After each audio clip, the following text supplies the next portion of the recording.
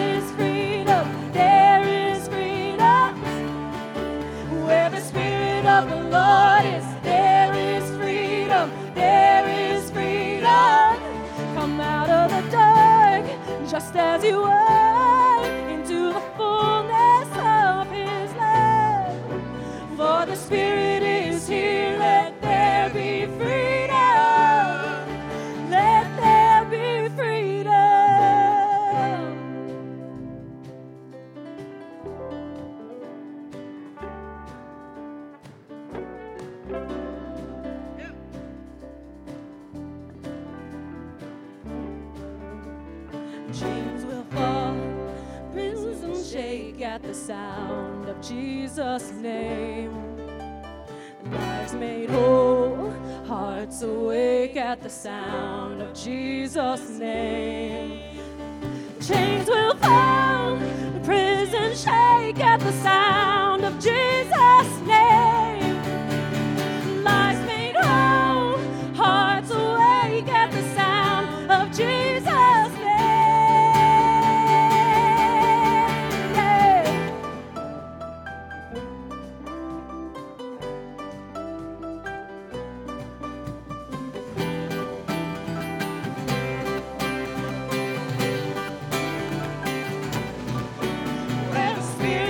the Lord is, there is freedom. There is freedom. Where the Spirit of the Lord is, there is freedom. There is freedom. Come out of the dark, just as you are, to the fullness of His love. For the Spirit is here, let there be freedom.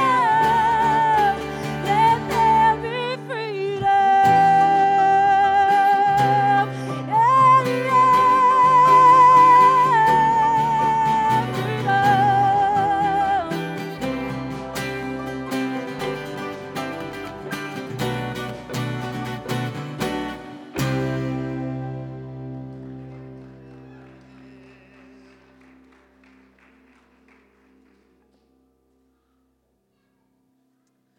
Join me in this confession. We know that nothing is able to separate us from the love of God in Jesus Christ. Let us in freedom confess the wrong that we have done. Merciful God, we confess that we have not loved you with our whole heart. We have failed to be obedient church. We have not done your will. We have broken your law. We have rebelled against your love. We have not loved our neighbors, and we have not heard the cry of the needy. Forgive us, we pray. Free us for joyful obedience. Jesus Christ our Lord. Amen. Amen. Y'all may have a seat. It is really good to be here today. My name is John, and I'm the lead pastor here at the church. Just want to say welcome to each and every one of you. One tradition that we have at our church is that every Sunday we gather, we always take just a few moments to share with one another. And so for you extroverts in the room, you probably love this time. It's Tanya's favorite time in the service, as you're probably not surprised. For those of us who are more introverts in the room, it might be our least favorite moment in the service. But I think it's always good to have some conversation and connect with each other and to push ourselves and share. Even if maybe we don't know anyone, it's a good opportunity to meet somebody new. And so what we do each week is we're just going to gather and turn to maybe groups of 3 or 4 or 5 people around you and share your name, and then we share our gratitude and lament. And so you can share something you're grateful for. I think we all have something we can be grateful for this morning, even if we're going through hard times. And then if you have a lament is just sharing something that's maybe not doing so well, maybe something you see in our world or in our community that's causing you grief or just upsetting you or even making you angry. We are a community where we want to be able to share openly about the good things and the hard things. And so no pressure to share anything if you don't want to, but let's just take some time to share with one another. I'll invite us back together in just a few moments. So let's do that now.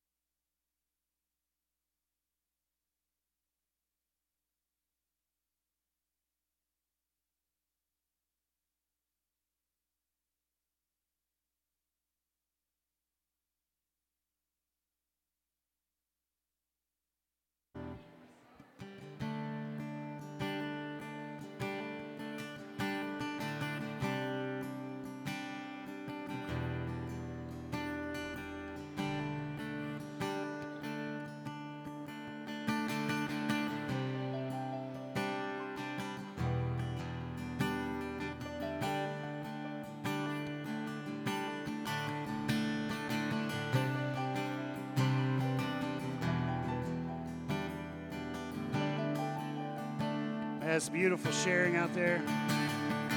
This is community. Sharing each other's lives. Let's continue worshiping. We'll sing together, proclaiming how great our God is. I pray as you come in this morning, you have a real sense of His greatness in your life.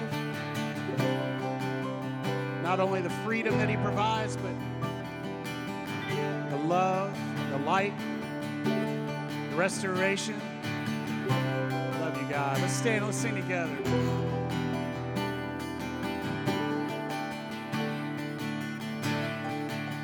You give life, you are love, you bring light to the darkness, you give hope, you restore every heart that is broken.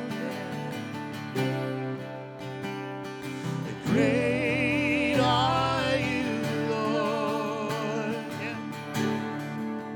And it's your breath in our lungs, so we pour out our praise.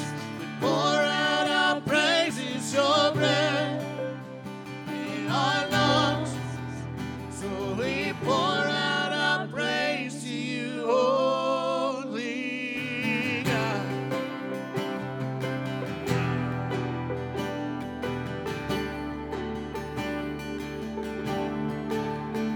You give life, you are love, you bring light to the darkness, you give hope, you restore every heart that is broken. And great are you, Lord. It's your breath in our lungs, so we pour out our praise. We pour out our praise. It's your breath in our lungs, so we pour out our praise to you, holy. It's your breath in our lungs, so we pour out our praise. We pour out our praise. It's your breath in our lungs, so we pour out our praise to you, holy God.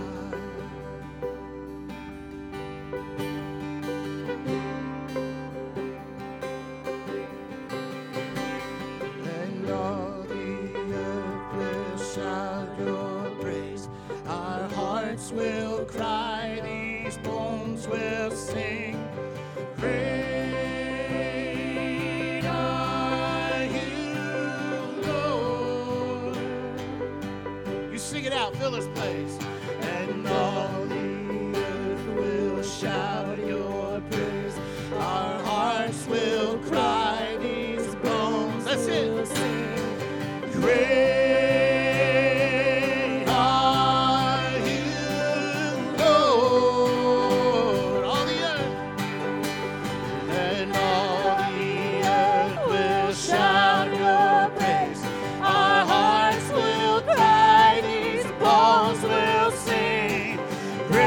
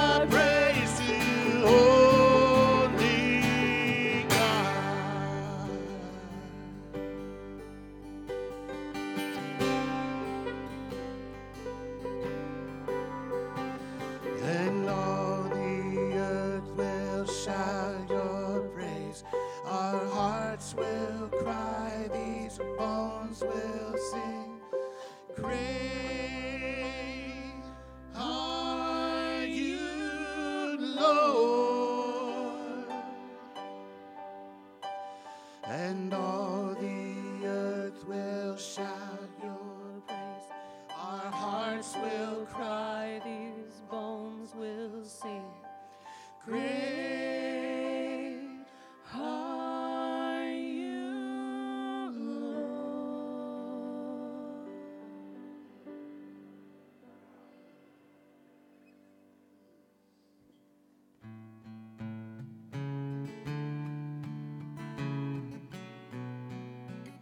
Are y'all ready for this? We're not messing around up here. We've got God on our mind and in our hearts. Thank you, God, for your presence, your power, your strength. We pray it would renew us in this day, in this hour.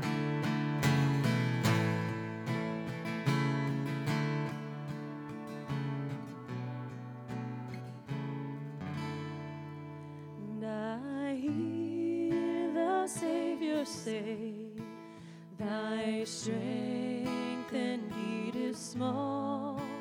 Child of weakness, watch and pray. Yeah. Find in me thine all in all. Jesus paid it all. All to him I owe. Sin had left a crimson stain. He washed it white as snow.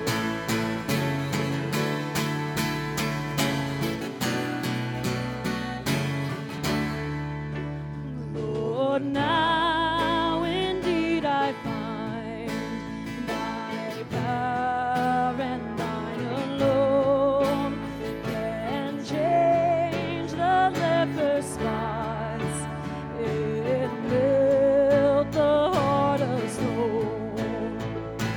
Jesus paid it all. All to him I owe.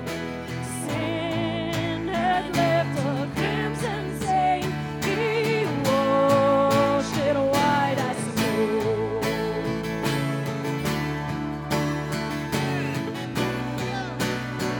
Oh, praise the one.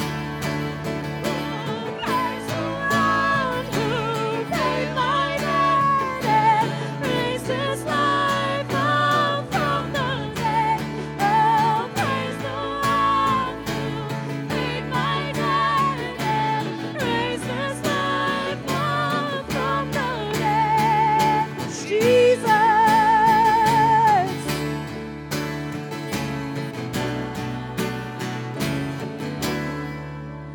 And when before the throne I stand in him complete, Jesus died my soul to save. My lips shall still repeat, Jesus paid it all to him I owe. Sin had left a crimson stain. He washed it white as snow. He washed it white as snow.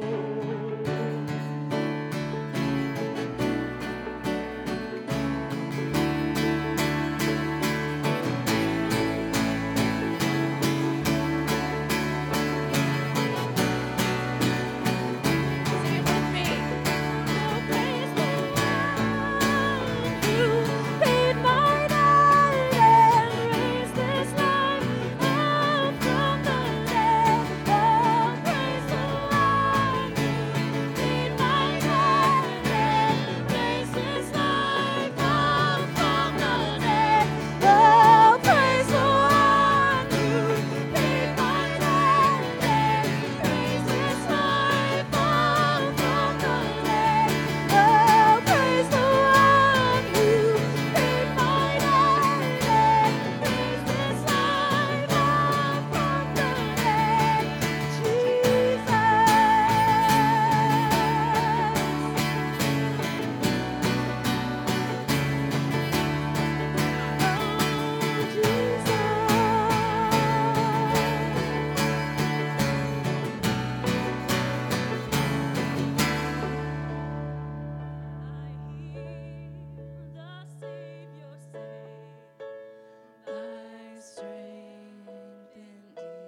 small.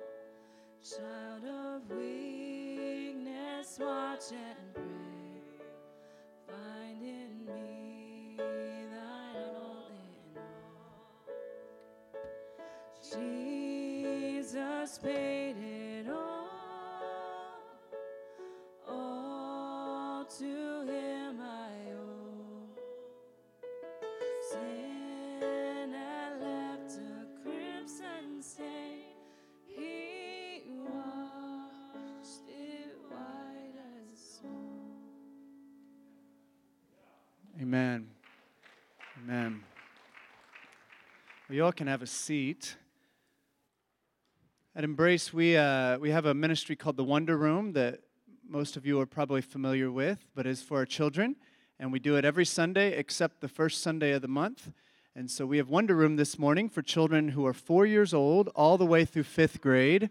And if you are a parent and you are here, maybe for the first time or haven't been here in a long time, we invite you to walk up with your child just to make sure we have the proper forms filled out for you.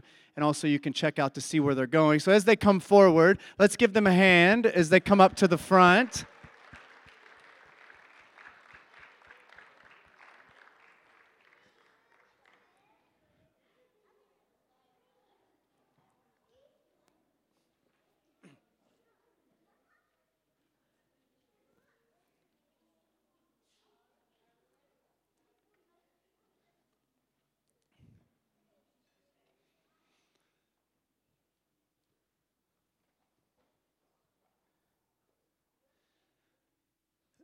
So as they're kind of heading out, I want to begin to share a few words just about Martin Luther King Day, which is tomorrow. I don't typically like to celebrate American holidays at church on Sundays. We have our own Christian calendar with our own holidays that we celebrate. But one, and I do like to celebrate, is Martin Luther King Day. And in many ways, it's because Dr. King, I believe, was a prophetic figure and spoke a truth that we all need to hear. And there were so many others in the freedom movement surrounding Dr. King and many other leaders who were really, they were the ones who were doing most of the work and really pushing forward this vision that we need here in America. Dr. King was born on this day 94 years ago in 1929. And it's just wild to think that he could still be living today. He died all too young, assassinated at the age of 39. His death exposed the profound sickness and depravity of our nation, that we killed a man who was fiercely committed to love, practiced nonviolence, and ultimately wanted our nation to be whole. You know, every year, one thing that I do is always read Dr. King's letter from Birmingham jail. And one reason I read it is because I feel like in many ways it's written to me as a white pastor here in America. This letter was written by Dr. King while he was incarcerated in the Birmingham jail after being arrested for what they considered to be an unlawful protest. And he wrote a letter while he was there in response to another letter that was written by a group of white pastors entitled A Call to Unity. And in their letter, these white pastors criticized the work of the freedom movement and argued essentially for a more civil approach to ending segregation and unjust laws. And Dr. King responded to their letter in their critique of his work and all the people who were working with him with really what I believe is a prophetic word for white Christians. And I encourage you all to go read it. You can Google it online. It is there. There's multiple places you can get it for free. It's a powerful letter. I want to share a quote with you in just a second. So in the midst of all the horrific crimes against black people, King lamented that the vast majority of white churches remained silent and were doing nothing to help them in their struggle for freedom. And he said these words, and there's so many quotes I could share from this letter, but this is one in particular stuck out to me this week. He says, "I have watched white churches stand on the sidelines and merely mouth pious irrelevancies and sanctimonious trivialities. In the midst of a mighty struggle to rid our nation of racial and economic injustice, I have heard so many ministers say, those are social issues which the gospel has nothing to do with. And I've watched so many churches commit themselves to a completely otherworldly religion which made a strange distinction between bodies and souls, the sacred and secular. There's a lot that we can unpack there. But he's basically just pointing out that he watched so many of his white colleagues, because he was a minister himself, and he had thought that many of the white pastors would step forward, that many of the white churches would step forward and join Dr. King in this movement. And he was devastated by the fact that very few did. And the vast majority of the white Christians just stood on the sidelines and watched everything that happened and did not get involved. And it makes me wonder today, what are the things that we are standing on the sidelines watching? The things that we need to do to get involved. It's easy for me to think if I was alive back then, I would have been there. I would have been on the front lines. I would have been there in the marches. I would have been doing the work day in and day out. But the sad reality is there's a good chance I wouldn't have, because that's what the vast majority of people like me in my position were doing. It's always tempting.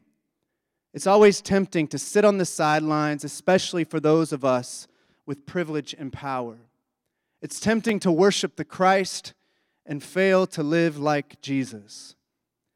This letter, I think, could have been written today. We still need to hear his words. Dr. King advocated and fought for voting rights and workers' rights and economic justice. He also worked against segregation in the Vietnam War. And also, as a minister of the gospel, Dr. King cast a vision of what he called the beloved community. And the beloved community is very similar to what Jesus talked about when Jesus talked about the kingdom of God. The beloved community was ultimately the goal for Dr. King. It is what we ought to be working toward. And ultimately, it's a vision of what the Bible talks about as shalom. It's this biblical peace where everyone has access to the things that lead to flourishing in life, where all of us are taken care of. It's ultimately of a vision of a whole society where from the bottom to the top, everybody has what they need and everyone can live a life of flourishing. And y'all agree we have a lot more work left to do to get there. This morning, I want to highlight one of our partner ministries, Common Good, for a moment. Because Common Good's vision is very similar, actually, to King's beloved community. Because what they do is they work tirelessly, day in and day out, to create safe spaces for our community to know love. And ultimately, that's what the kingdom of God is. It's a place where everyone is loved, where everyone is cared for, where everyone has access to the things that they need to thrive in this world. And that's what Common Good's vision ultimately is about. And so this morning, I'm going to invite Grayson Mitchell to come forward. Come on up, Grayson. Let's give Grayson a hand as he comes forward.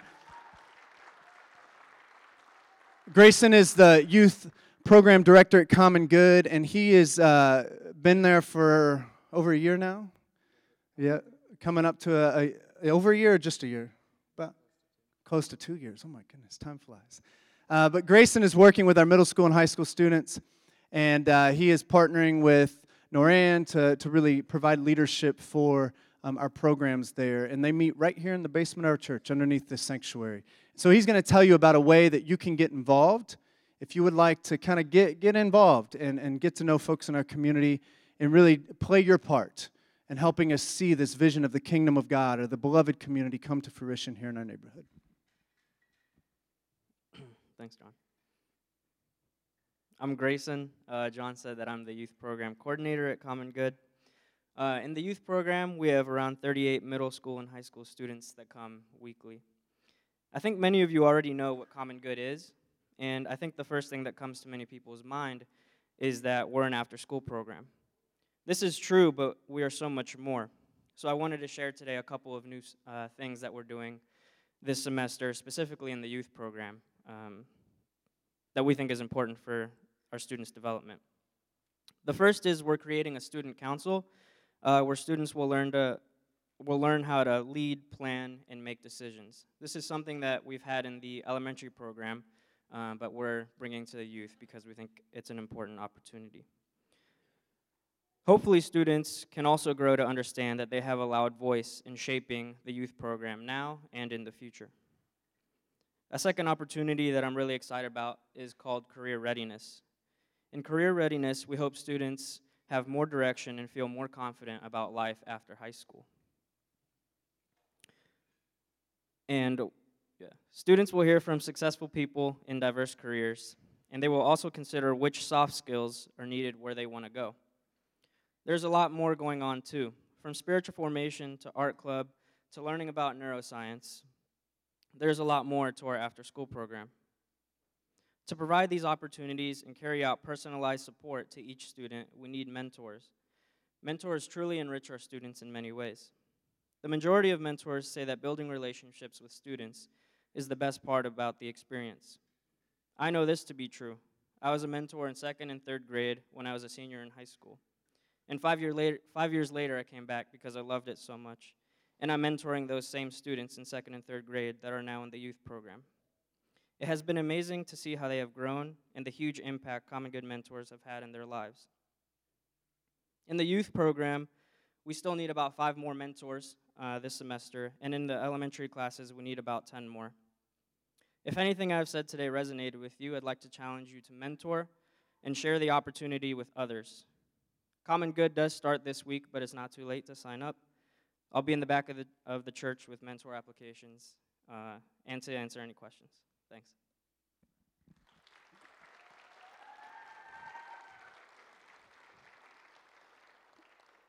Thank you, Grayson.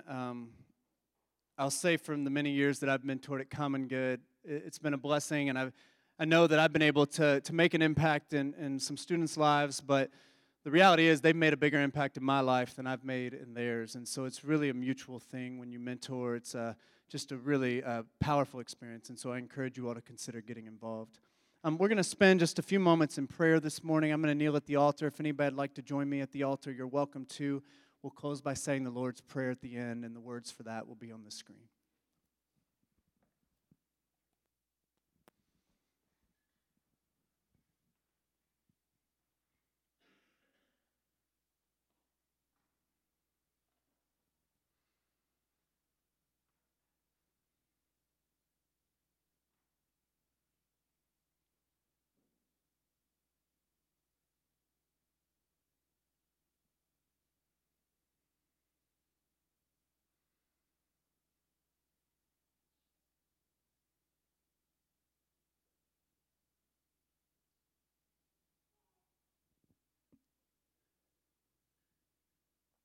Jesus, we come to you this morning, and we are so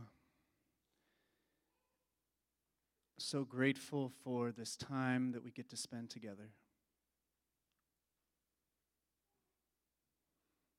Each and every week we gather, we are encouraged, and we are blessed by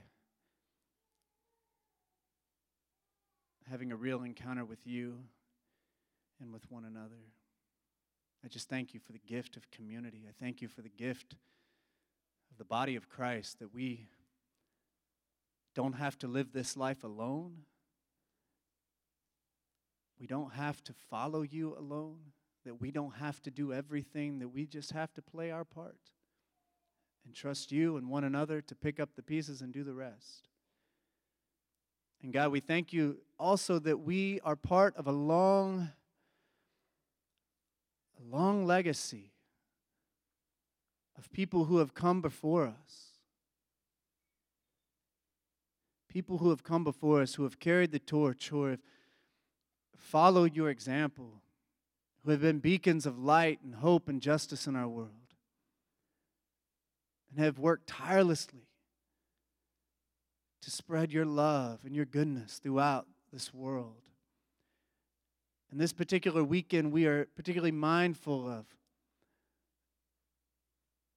just the hundreds upon hundreds and thousands upon thousands of individuals during the freedom movement that did so much to advance forward important changes in legislation and really sought even to change the heart and soul of America, which we know ultimately wasn't really changed.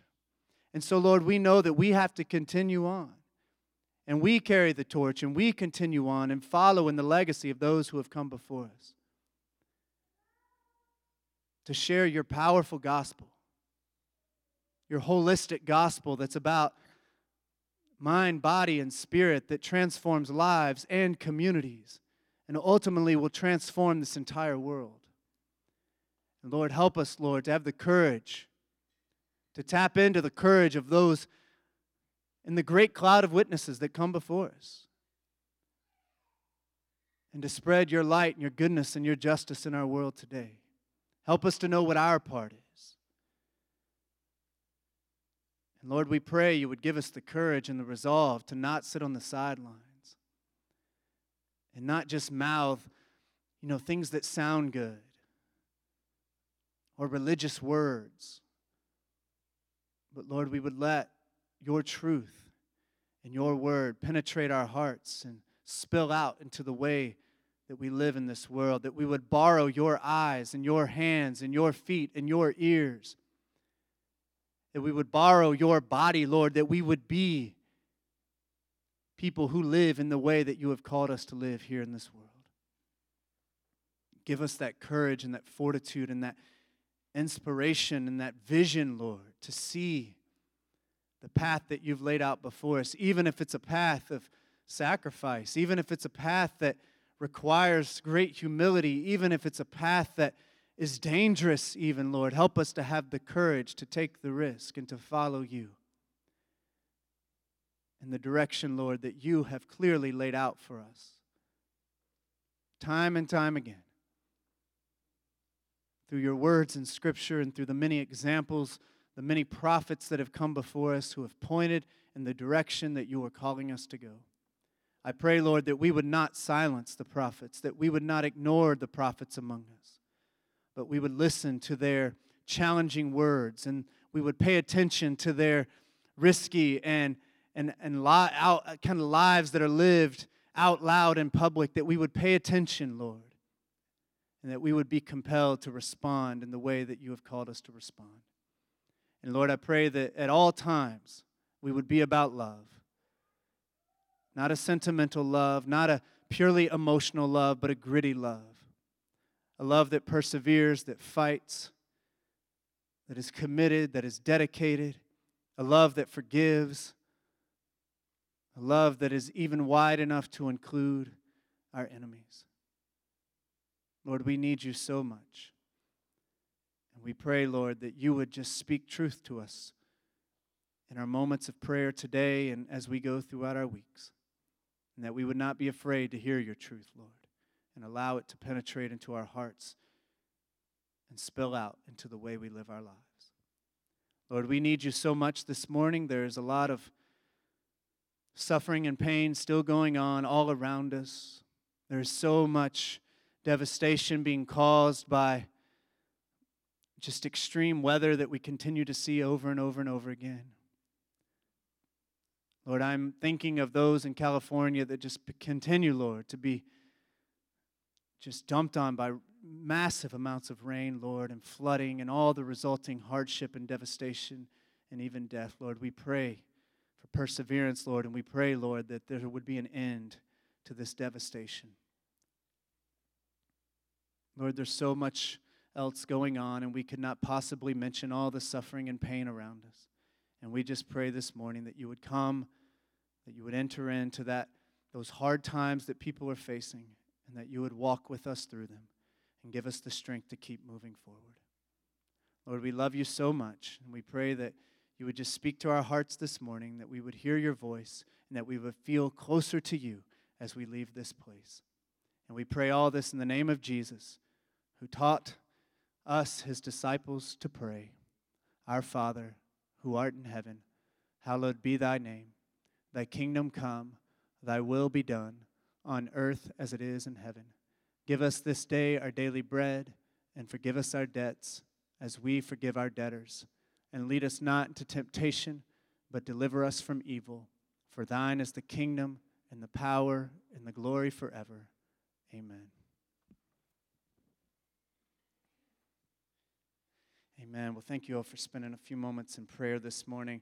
I'm really excited this morning because Christina and I both are going to share a little bit today, and Christina is actually going to share a song with you all as well at the end. So I'm excited about what we have to share, and it's a great message to hear at the beginning of the year. This morning, I just want to be clear right up from the beginning that my hope for us this morning is that we will experience Jesus in one way or another, that we will experience Jesus. My hope is that each and every one of us in this room will have a genuine encounter with Jesus. You know, sometimes we show up to church and we just kind of go through the routine, we go through the motions, and then we just go home. And that's okay. Sometimes that's about all we can do, maybe, is just show up. And if that's you, then I'm glad you are here. This morning, though, I just encourage you just to try to lean in a little bit. I encourage you to try to put away any distractions that might be in front of you right now. Try to place yourself in the story that we're going to read today. Because these words from Scripture, they weren't just ancient words written a long time ago. They have power for us today. They're speaking truth. They are alive for us today in this moment. What we have to share this morning, actually, I think is quite simple. But it has the power and the potential to be life-changing. So I'm going to read our Scripture from this morning. It comes from the Gospel of John. And I'm just going to read it off the screen here this morning so you can follow along. The next day, John saw Jesus coming toward him and said, "Look, the Lamb of God who takes away the sin of the world. This is the one I meant when I said, 'A man who comes after me has surpassed me, because he was before me.' I myself did not know him, but the reason I came baptizing with water was that he might be revealed to Israel." Then John gave this testimony. "I saw the Spirit come down from heaven as a dove and remain on him. And I myself did not know him, but the one who sent me to baptize with water told me, 'The man on whom you see the Spirit come down and remain is the one you will baptize, or who will baptize with the Holy Spirit.' I have seen and I testify that this is God's chosen one." The next day, John was there again with two of his disciples. When he saw Jesus passing by, he said, "Look, the Lamb of God." When the two disciples heard him say this, they followed Jesus. Turning around, Jesus saw them following and asked, "What do you want?" They said, "Rabbi," which means teacher, "where are you staying?" "Come," he replied, "and you will see." And so they went and saw where he was staying and spent that day with him.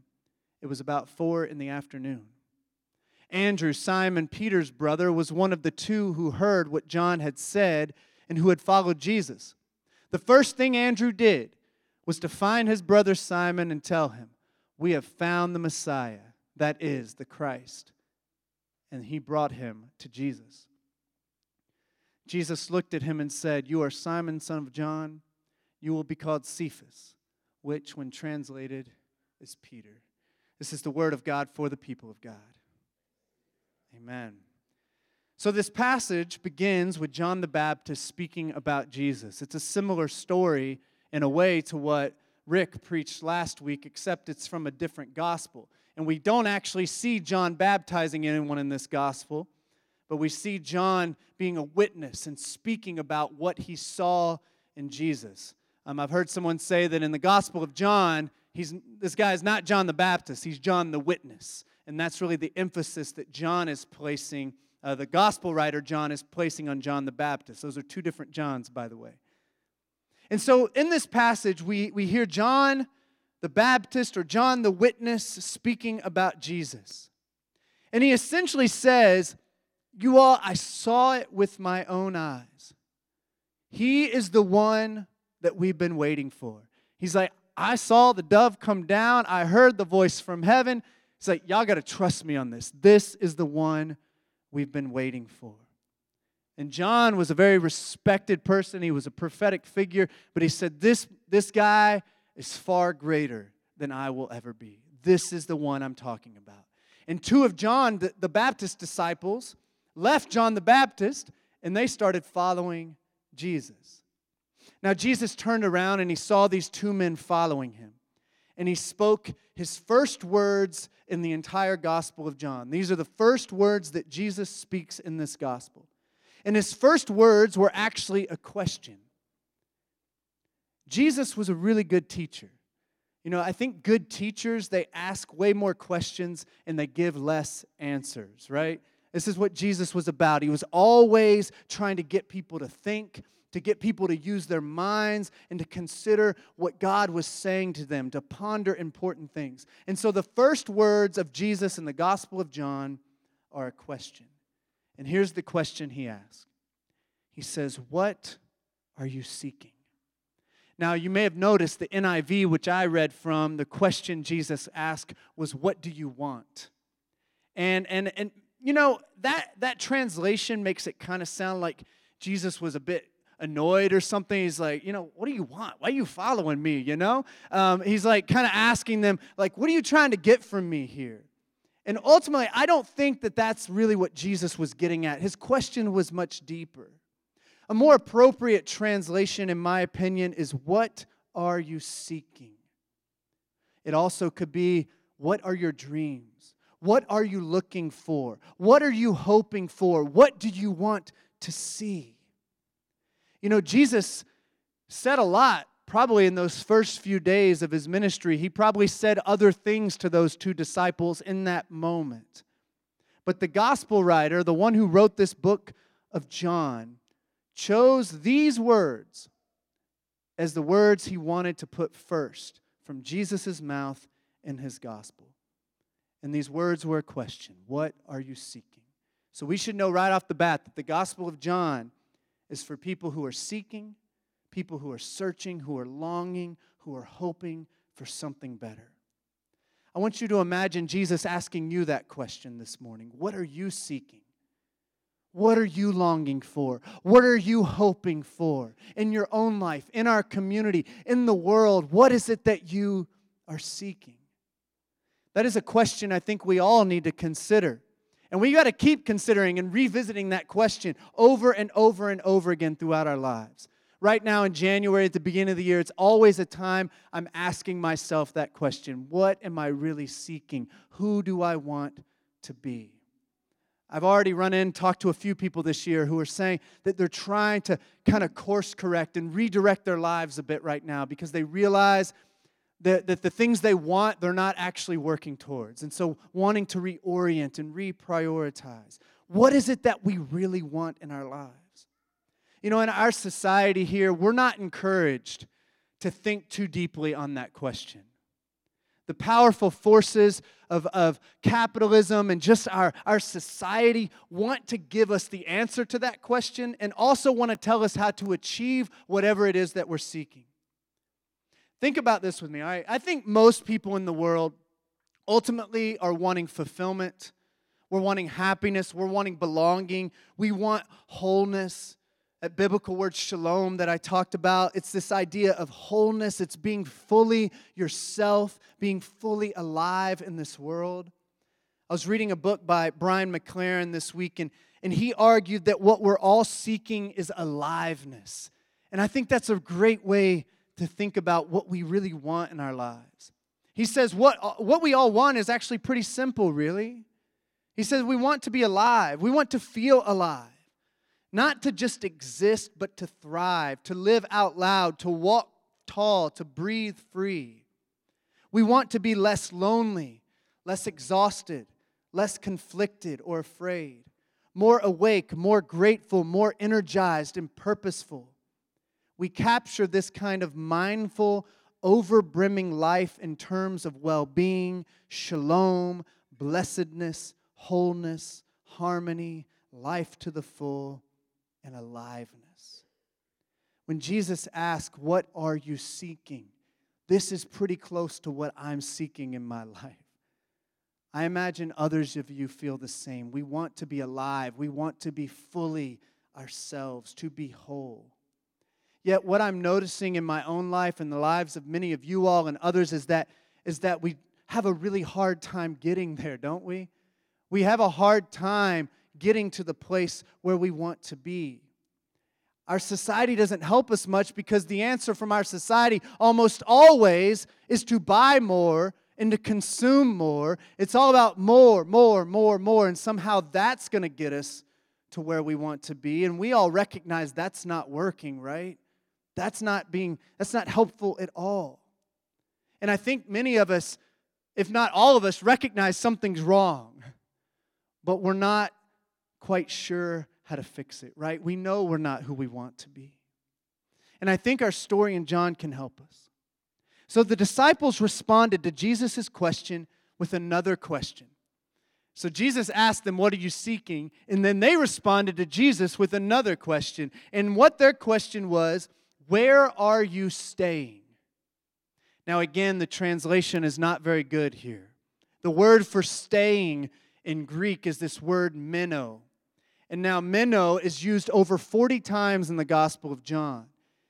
And it's almost always translated to abide or to remain. If you know the scripture in John 15, "I am the vine, you are the branches. If you remain in me and I remain in you," that's the word we're talking about here. It's to abide.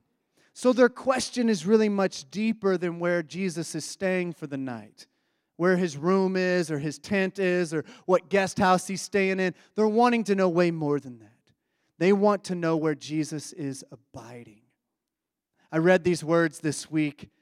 Audrey West says that they want to know about the enduring, permanent, eternal, undying dwelling place of this Lamb of God. Where are you staying? Where can we find you? Where shall we go to be with you, to receive what you have to offer? Where can we be in the very presence of God?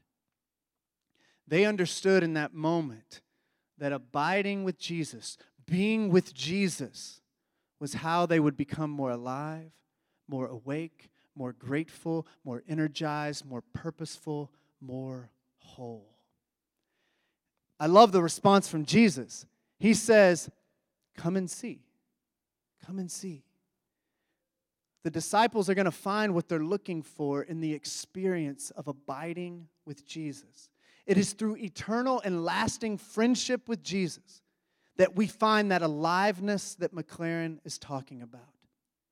The Gospel of John is a fascinating gospel. It's so different from Matthew, Mark, and Luke. And if you've read all four, you know John seems a bit odd. And John is, one thing I love about John is because John hammers this point home over and over and over and over again. That how we become alive, how we find life, which is a predominant theme in John, finding life, being alive, being whole, it is through abiding with Jesus. It's through being so connected with Jesus that it's this kind of eternal friendship that's always there.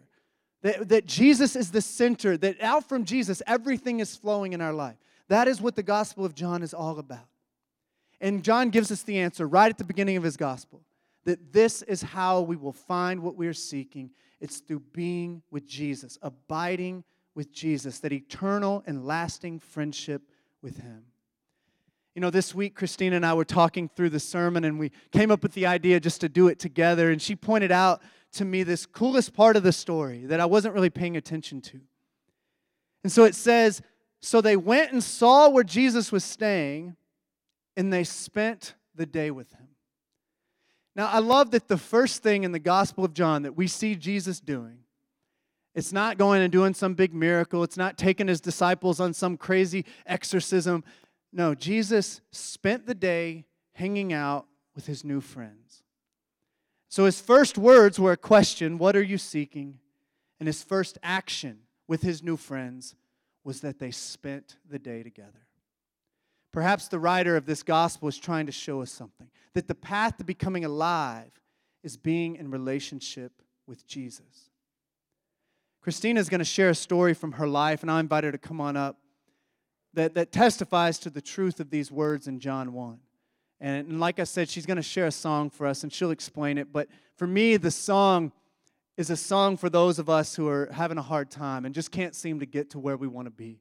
And it's a song that maybe could help us get unstuck. And so I'm going to turn it over to Christina. Thanks, John. I was 19 years old when I bumped into the word abide for the first time. Like intentionally. I probably read it before. But I was in John chapter 15 about the vine and the branches, and I heard Jesus say, come abide with me. And it stirred up that longing for more aliveness. But it also stirred up something else, frustration. And just this idea of like, but how? I heard Jesus call me to abide, and I didn't know how to do it. I had heard people talk about a relationship with Jesus all my life. I'd grown up in the church, and I grew up in a Baptist church, which some others share that part of the story with me as well. They would have said at 11 years old, when I prayed a very specific prayer, I started that relationship, right?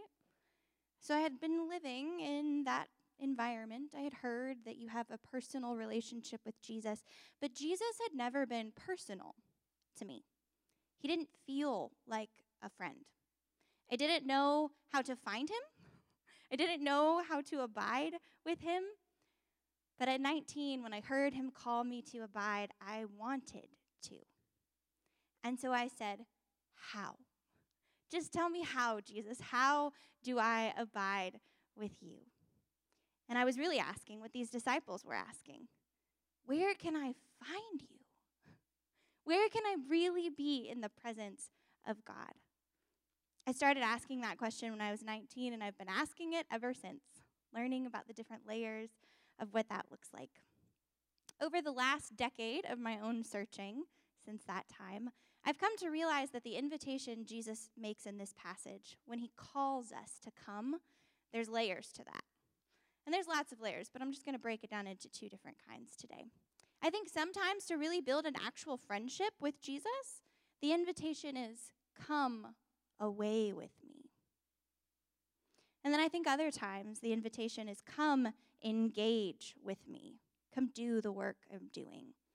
And I don't think this is true in all communities necessarily, but I think here, maybe sometimes it's easier for us to answer that second question, that second invitation to come and dive in and do some work and make sure we're active and working with Jesus.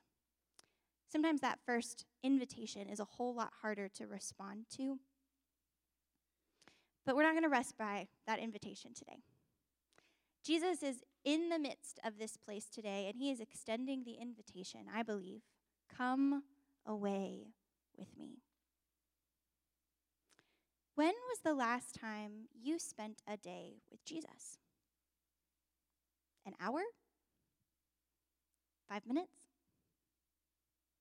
Come away with me. We need to be reminded of this invitation over and over again because the noise around us is so loud, maybe especially at the beginning of the year. This is a really important invitation. A lot of us are already thinking about trying to pick more of the things that bring us life up and put them into our lives. We're trying to think about letting go of the things that are stumbling blocks and that keep us from our full potential, right?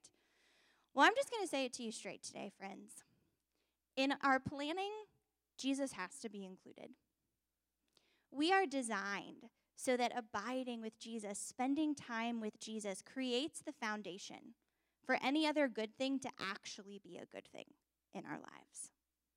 We've got to make that time with Jesus. But as important as that invitation is, I'm also aware that it's hard.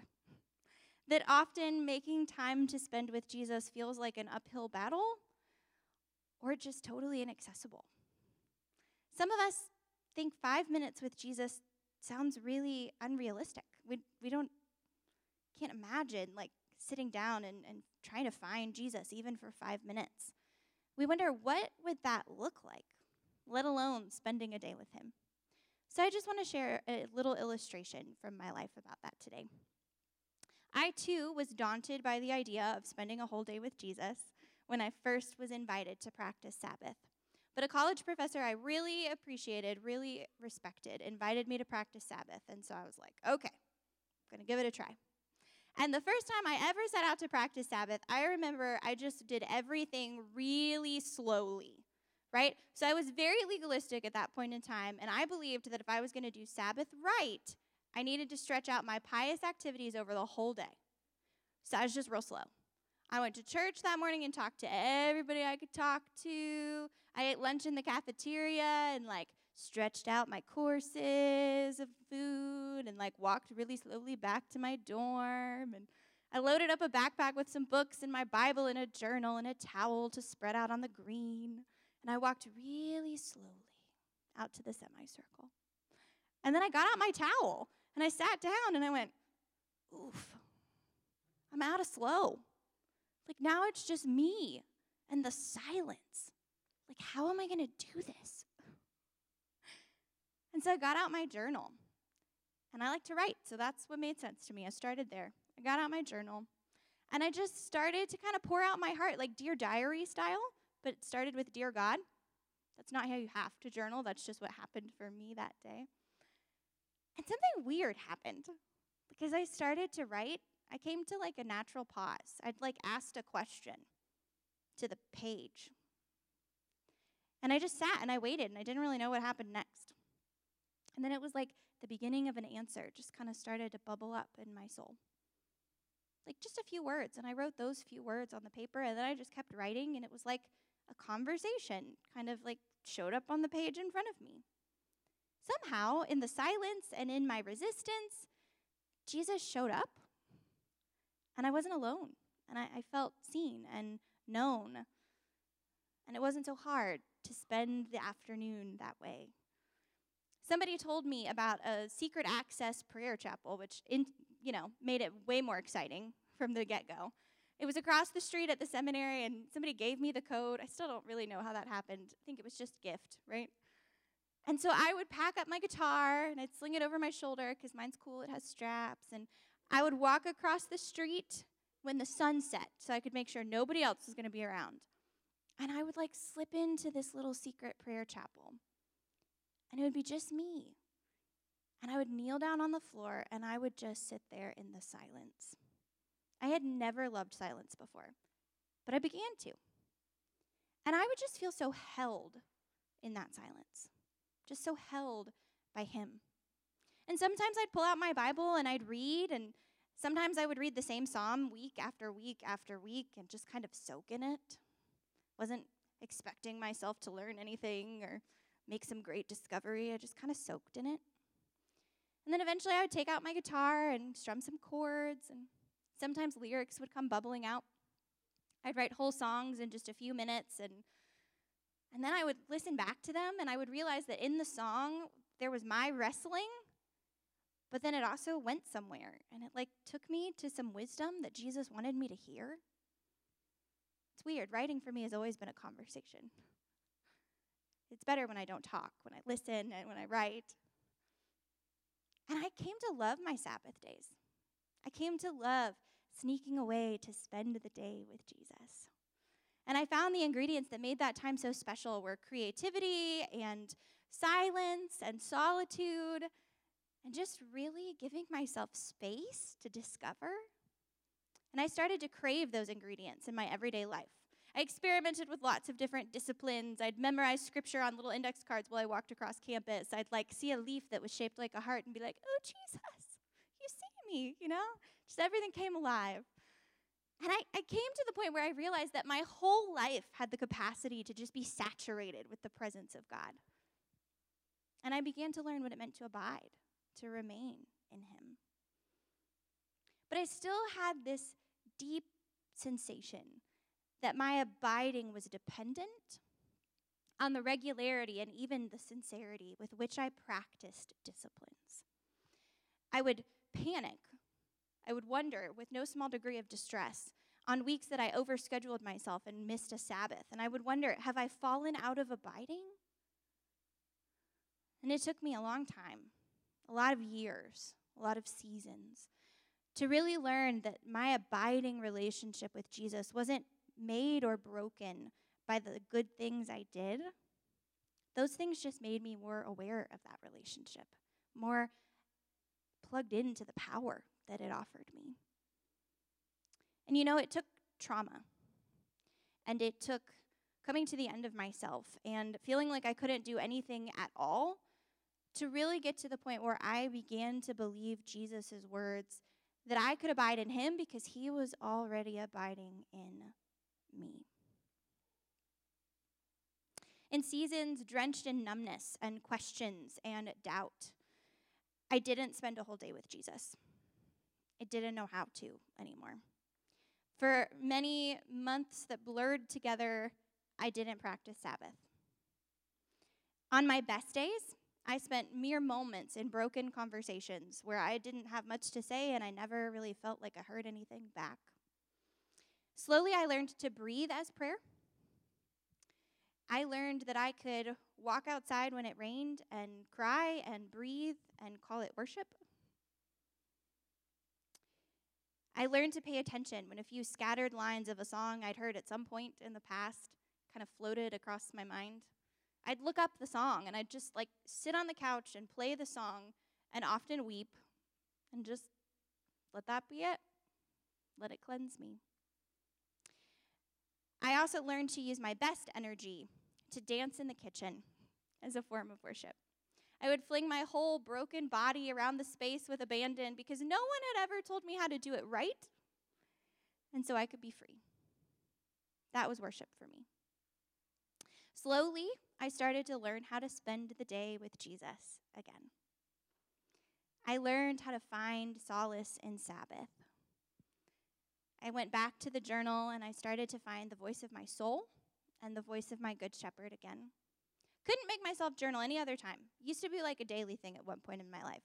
Now it's only on Sabbath, on a good one, right? But it's there. It's important to me. I learned to build a whole lot of spaciousness and intentional slowness still. Grace and gentleness into those days.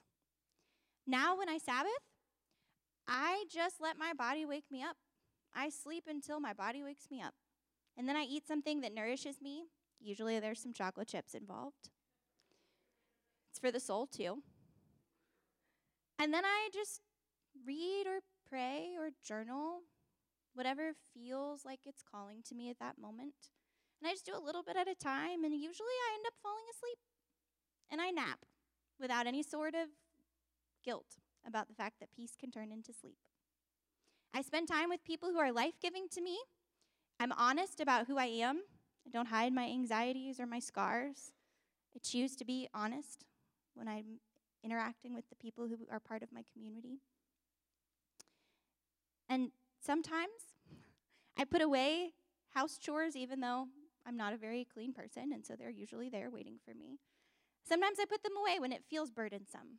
But sometimes, even on my Sabbath, I will feel God extend to me a gentle invitation to restore order to my space and to myself. And so sometimes I will sing and do dishes. My Sabbath looks different than it did when I first found it, but it's still so incredibly important to the foundation of how I live my life. I believe today that there's nothing special about my experience. I've learned how to talk about it, so that might feel different. But I believe the invitation is extended to every one of us today. Come away with me. Maybe this year, for you, the invitation is to try Sabbath for the first time.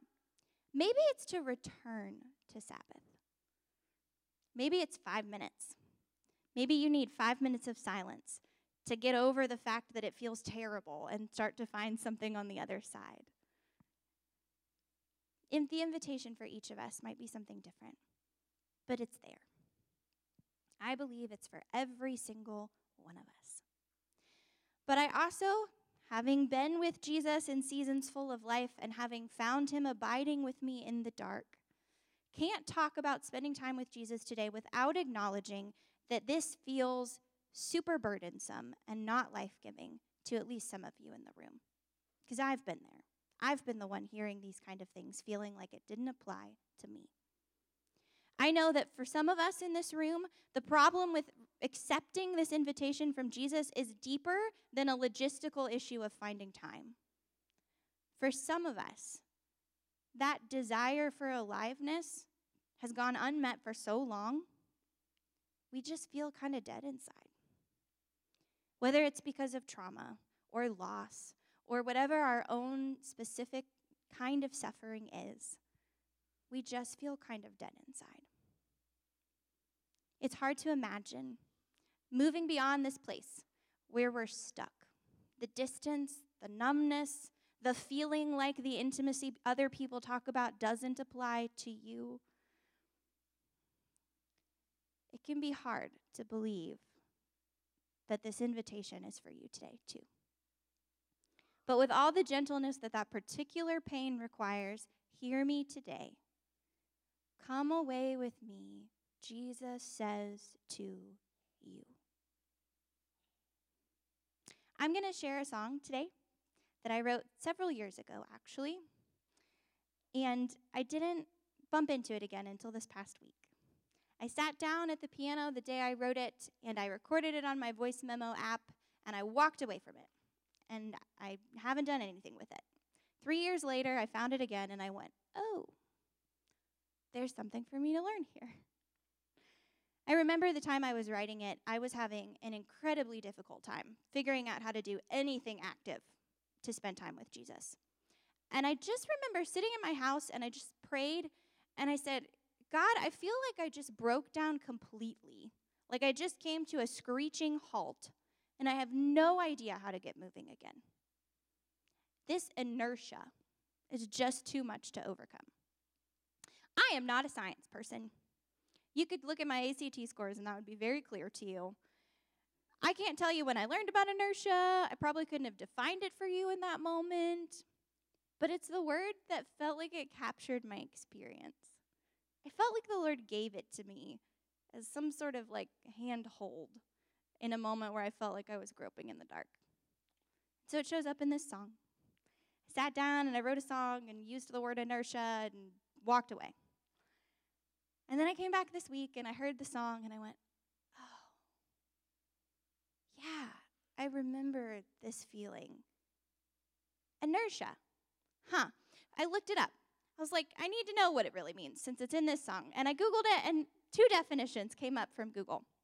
And the first one is a tendency to do nothing or to remain unchanged. That's it. That's where I was when I wrote this song. I think that's what I thought it meant. And then the second one, I got really excited. It's from physics, y'all. Prepare yourselves. A property of matter by which it continues in its existing state of rest or uniform motion in a straight line unless that state is changed by an external force. Fancy science words aside, it spoke directly to my soul. Here's what I heard in that definition. Inertia is a property of matter, a condition of being human, since we're made of matter, in which someone who is not moving will keep not moving unless they are acted on by an external force. Do you see the power there yet? Let me keep teasing it out, okay? What is true for us physically, since we are fully connected, we're not just bodies, we're body, mind, spirit, heart, all of that. Since we're all connected, what's true for us physically, because we're made up of matter, has to have some sort of effect on our spiritual life too, right? So when we are stuck, we're going to keep being stuck until Jesus changes it. He won't change us without our consent. My friend Riley likes to say Jesus is consensual. But you better believe he's also faithful. And when we ask him, he changes us. It might be slow. It might be painful. It might take a whole lot longer than we would have ever chosen. But he changes us. Come away with me, Jesus says to you.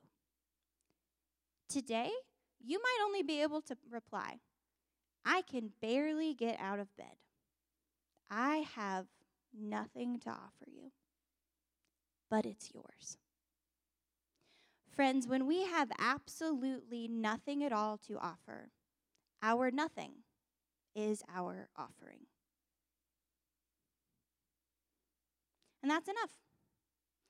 As Jesus reminded me when I heard this song again this week, he can take even that, even our stuckness, even our all too natural inertia, and transform it. In the process, he can transform us too. So I'm going to play this song. I retaught it to myself this week, guys. I've played it like 4 times, so grace there. But I didn't write this song because I was imagining what someone else might feel like. I wrote it because I felt this. I wrote it because I needed it. And because through this song, Jesus was reaching out to me. So as I play it today, I do so with the hope that maybe it gives you language. maybe a prayer to pray in the dark. But most importantly, my hope is that as I play this song, Jesus just might reach out to you.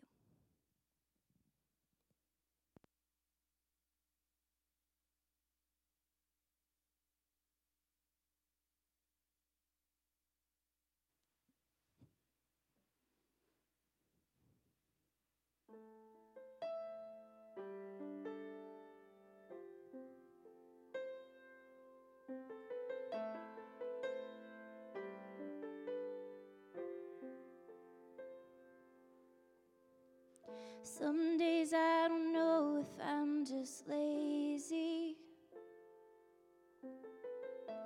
or if I'm too used to these wounds. I can't imagine that the inside could match the outside. But on days that I have strength, I pray you would make it so. Jesus, I need you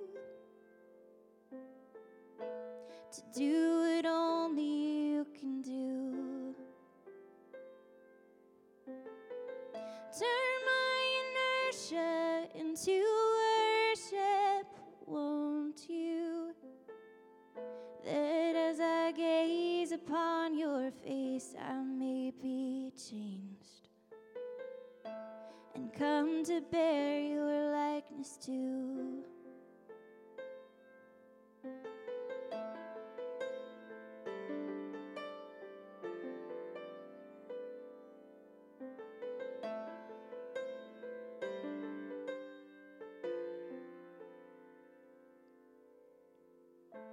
There is no lack of your goodness.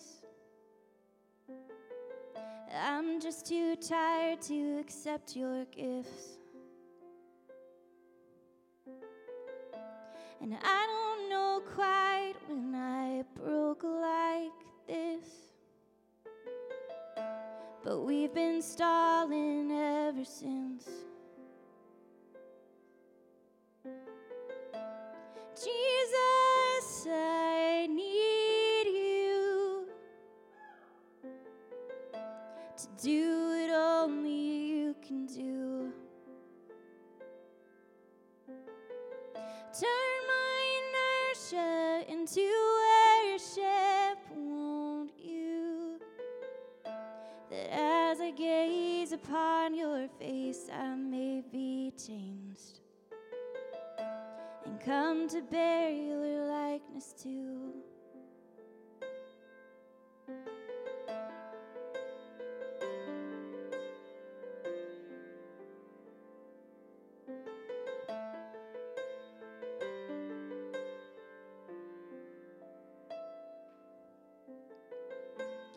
Jesus, I need you.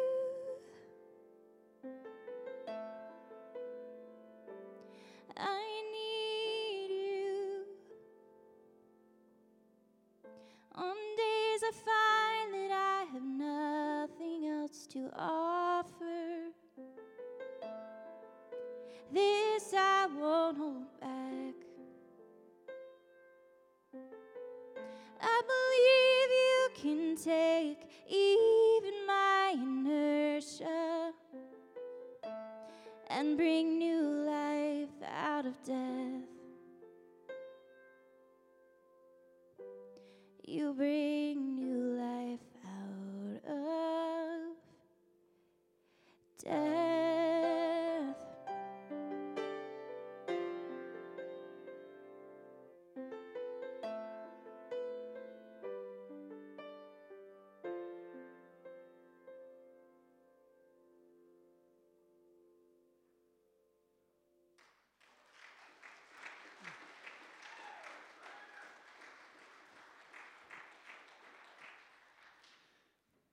Amen. Thank you, Christina, for sharing your heart and your story, and beautiful song as well. We're going to share communion together. I'm going to go ahead and invite the worship team to come on up as we're getting ready to take communion. If you need a communion cup, Rick, would you mind bringing the basket through here? Just raise your hand, and Rick will bring you one. But as you're getting all that together, let's just close our eyes just for a moment, bow our heads. I'm going to say a prayer for us.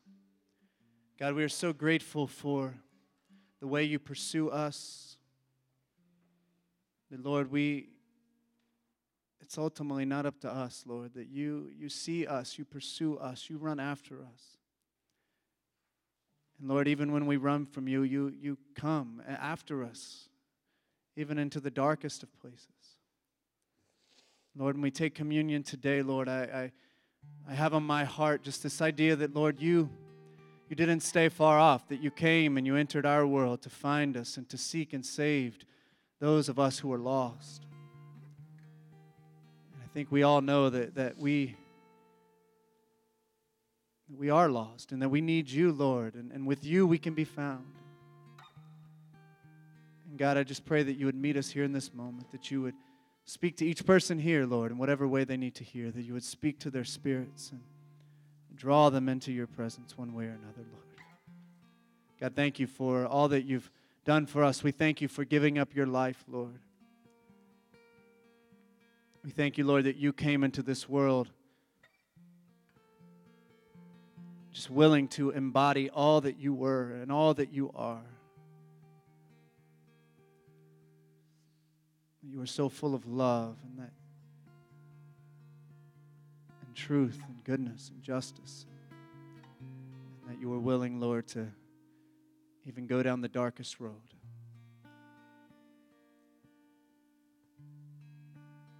For the redemption of our lives and our world. Lord, thank you so much. I pray you would pour out your Holy Spirit on this bread and juice, and that it would be for us, the body and blood of Christ, that you would fill us up this morning in a fresh way, and that we would leave here changed because we've encountered you. It's in Jesus' name I pray. Amen. If you want to go ahead and get out the wafer on top, whatever you have at home, you can get that out as well. I encourage you to take and eat. This is the body of Christ broken for you. And take and drink. This is the blood of Christ shed for you for the forgiveness of sins.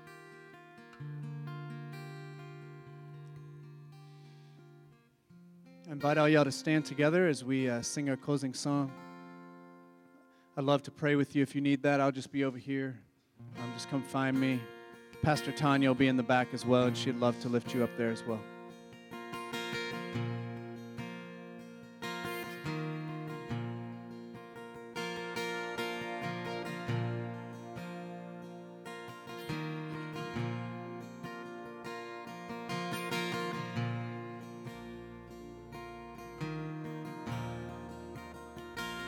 Lord, I come and I confess, bowing here, I find my rest.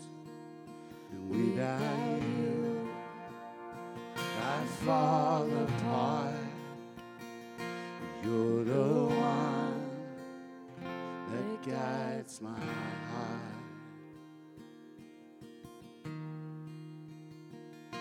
Lord, I need you.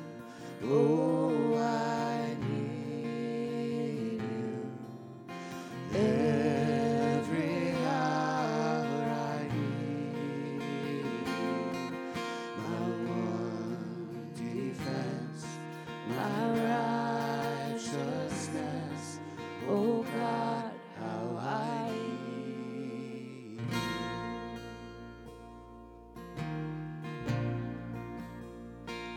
Sin runs deep, your grace is more, your grace is found, is where you are, and where you are, Lord, I am free.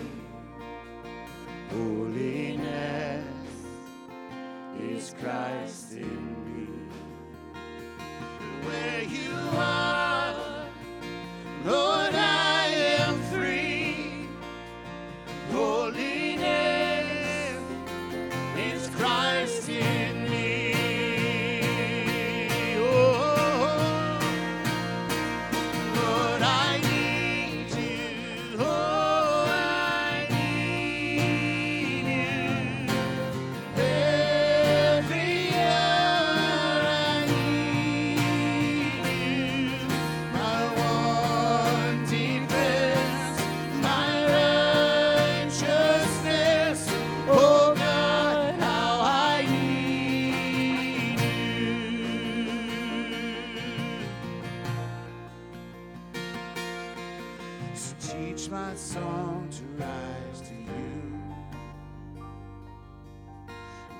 temptation comes my way,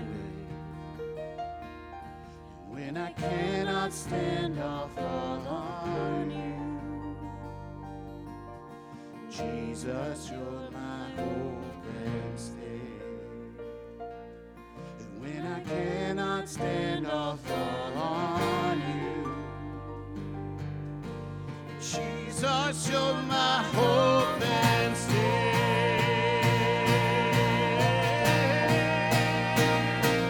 Lord, I need you. Oh, I need you. Every hour I need you. My one defense, my righteousness. Oh God, how I need you.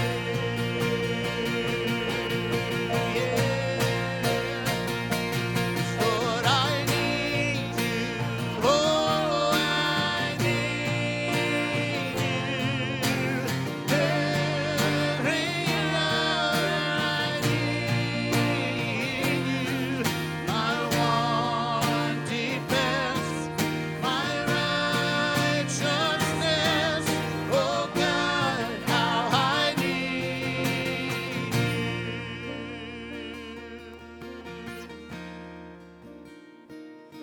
Lord, I need you.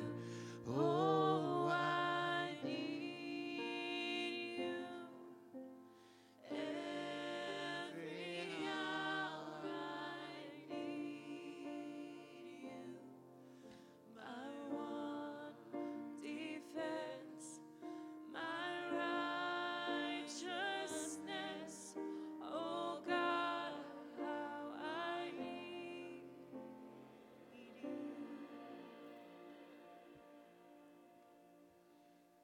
Amen. Well, thank you all so much for being here today.